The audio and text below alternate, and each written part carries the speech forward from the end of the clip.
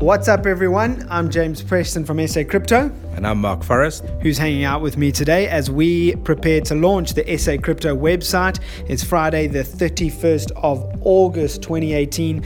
And today we launch the brand new news and info website of SA Crypto. So be sure to check it out, sacrypto.co.za. We do actually have some discounts. So if you are lucky enough to listen to this and there are some discounts available on the store, you can get an SA Crypto t-shirt and a 1-month subscription to the premium channel just by going to sacrypto.co.za. Mark, what is the code that they should use?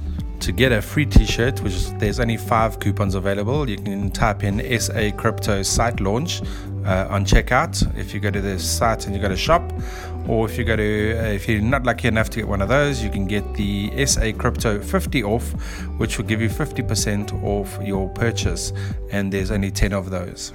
So that's SA Crypto 50 off, okay?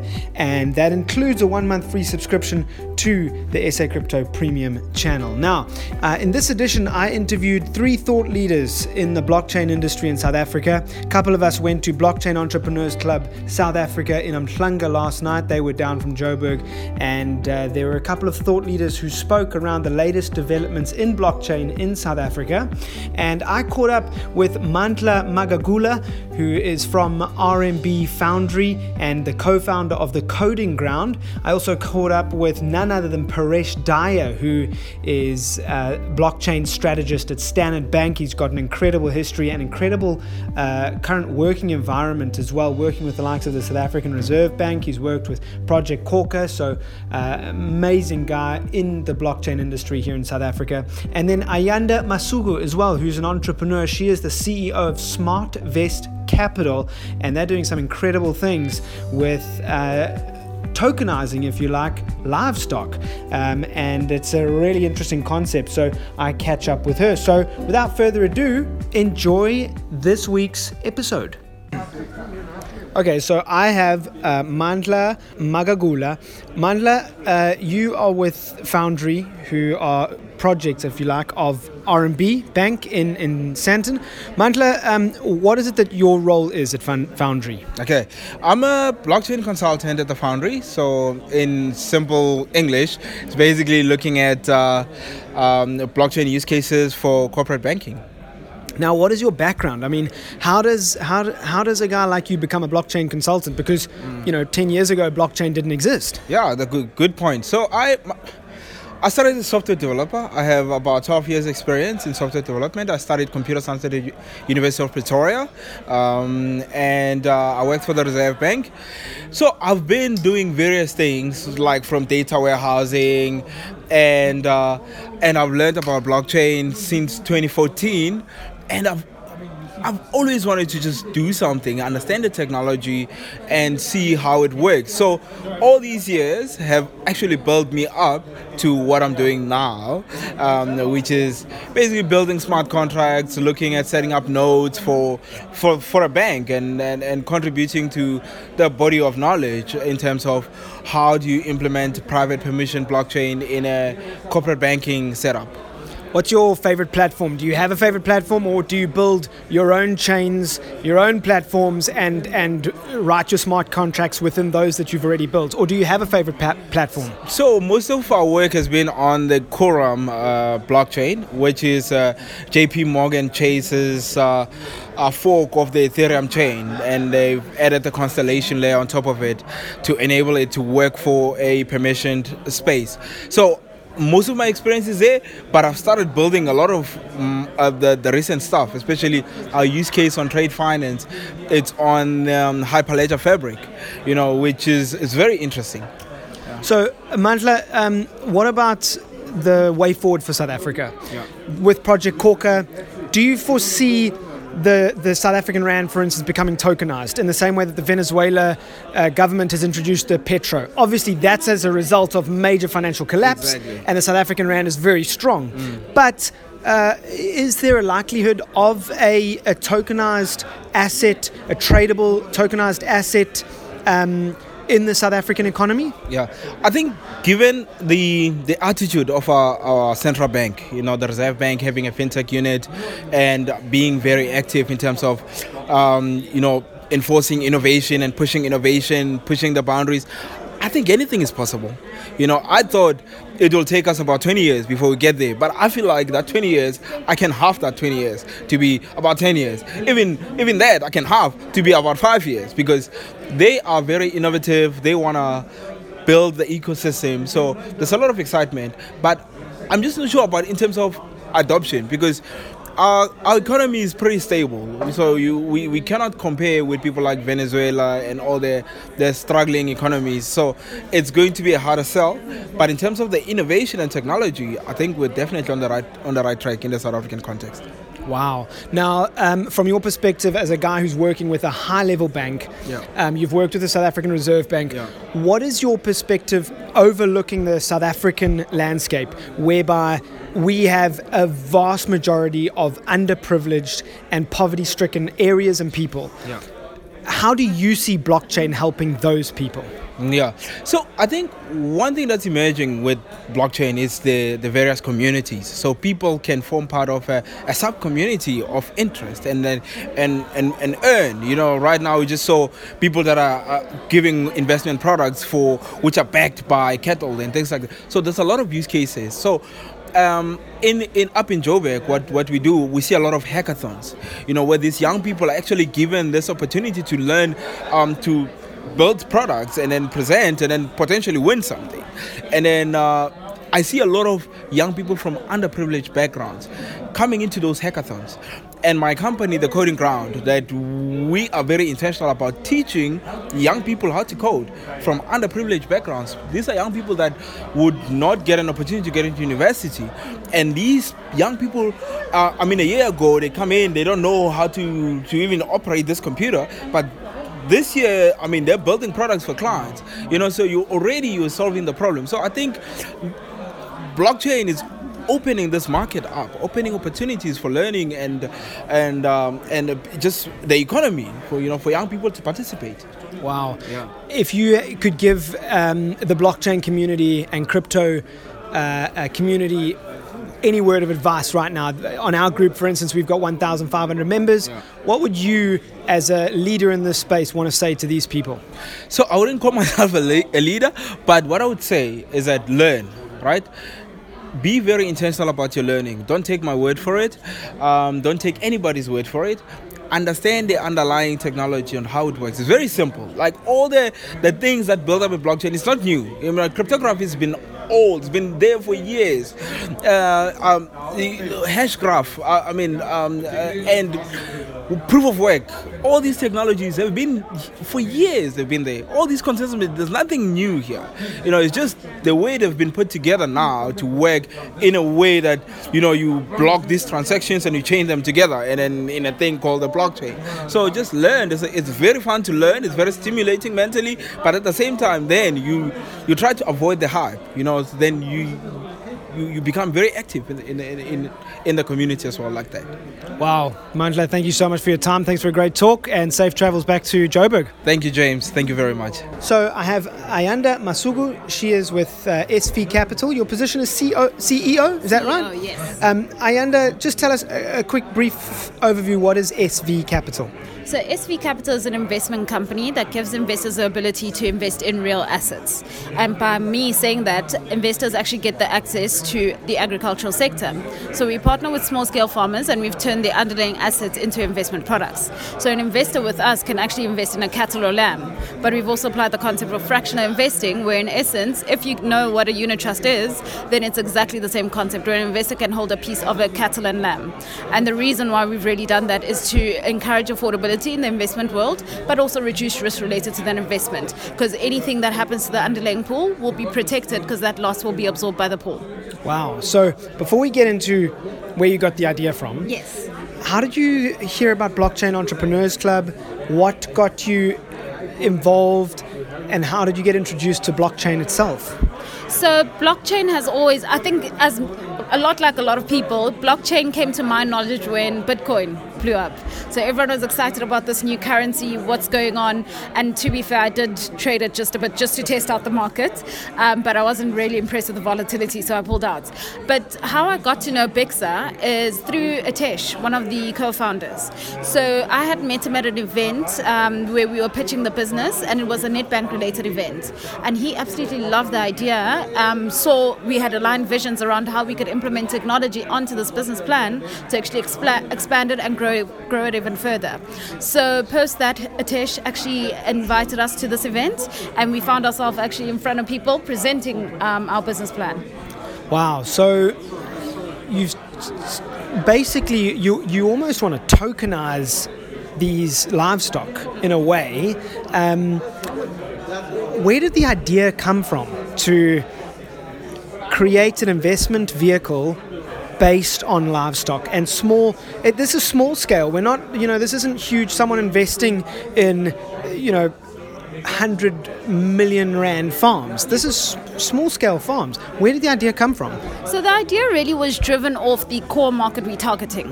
So if you look at Stokvel markets, they're currently sitting at a valuation of 54 billion rand per annum. That is a market that's sitting with lazy money and really doesn't invest it appropriately. And what we found is that you could technically start using this money to start investing in smaller businesses or farms to expand that underlying business. Now, when we realized our potential as sitting as an internal platform where you start making a financial return for the end party being a Stokvel, but in turn making us have a social impact in growing the underlying farmer, there was a natural synergy in that. So the biggest part of what we do is really we want to support small-scale farmers. We've realized that historically they've never really had enough support from a financial perspective, and we want to position them to actually be able to have a foothold in the market, but also contribute to our food security in the country. So in doing what we do at SV Capital, we really ensure that investors get their return at the end of the day, because any investor is chasing return, but you're doing it in a socially responsible way. So you're helping a farmer expand their operations, you're giving them the ability to actually be in a position to better negotiate any offtake agreements or have a foothold in the market through your investment.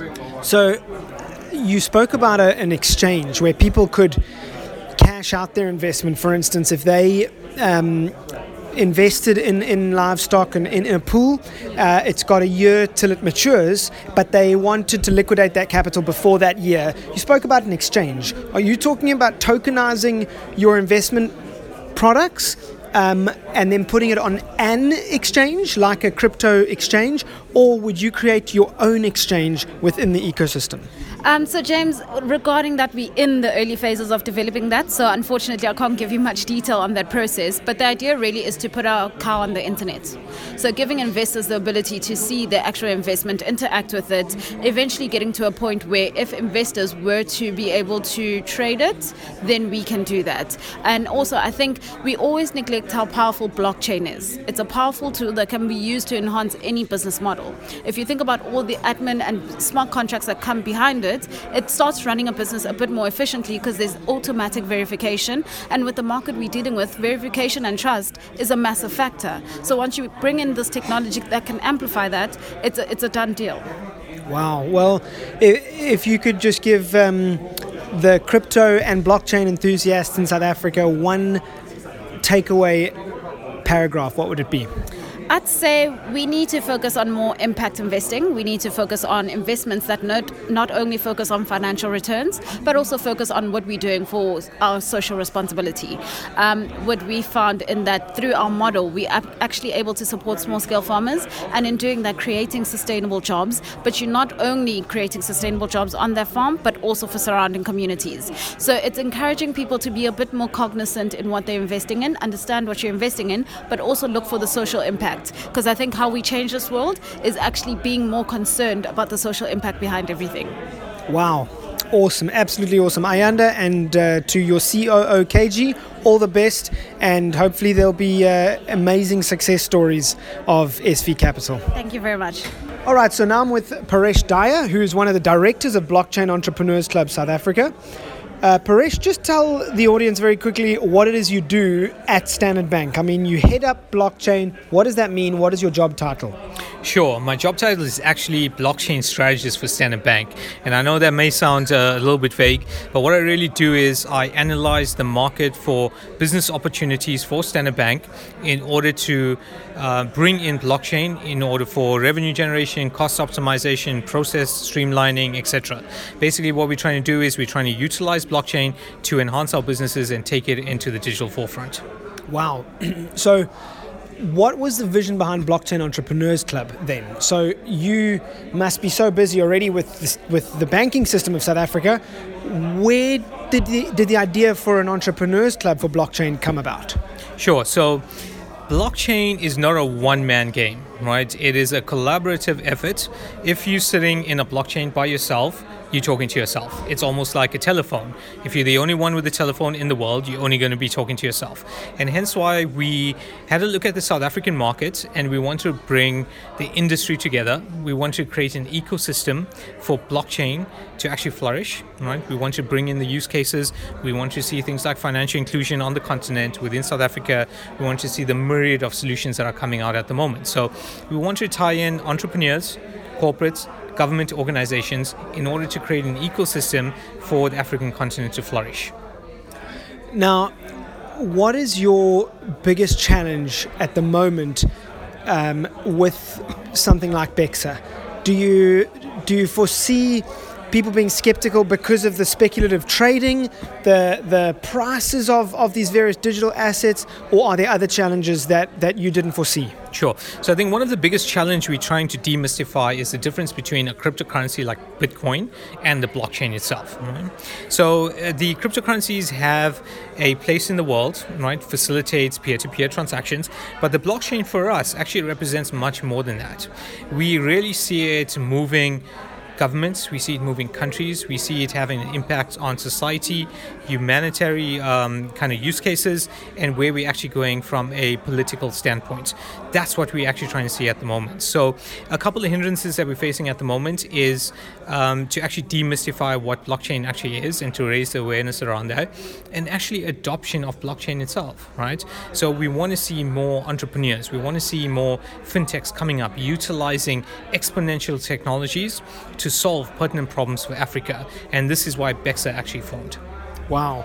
And how did you meet the likes of Atish, Gareth? I mean, there's such a vast and diverse group of people. How did you meet all these people passionate about blockchain from so many different backgrounds and companies? So I actually went to university with Atish, and that's where I know him from. But the blockchain community is extremely small in South Africa. But the main hindrance is you have to be within the community to know the various different people. I actually saw a Blockchain Entrepreneurs Club South Africa page on Facebook itself, and I reached out to the admin, which was Gareth, and we decided to actually launch this full time. So literally our organic growth has purely been on social media, on Twitter, LinkedIn, Facebook, and on meetup.com, and we've exponentially increased from there. And that's how we basically just came together. Just a like-minded group of people that have the exact same vision, goal, and objectives of where we actually want to take this, coming together to create an ecosystem. Wow. Now, I know, Paresh, your passion is self-sovereign identity. What is it that attracts you to self-sovereign identity and the blockchain together? So I personally think that identity is a missing layer on the internet at this point in time. And you'll see this if anyone has actually heard my talks previously, is that we have various different stopgap measures on the internet to actually deem what identity actually is. And this actually gives rise to usernames and passwords, and wider than that, data breaches. So what happened with Cambridge Analytica and the sell-off of personal data, people are actually now starting to sit up and actually take a look at what their personal data actually means. For Facebook to be then selling off their data for their own corporate revenues, right, without giving any of that back to the people are now starting up a revolution around this.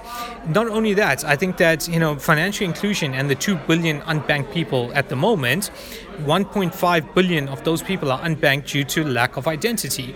Identity is the missing layer across every single product that we have at the moment.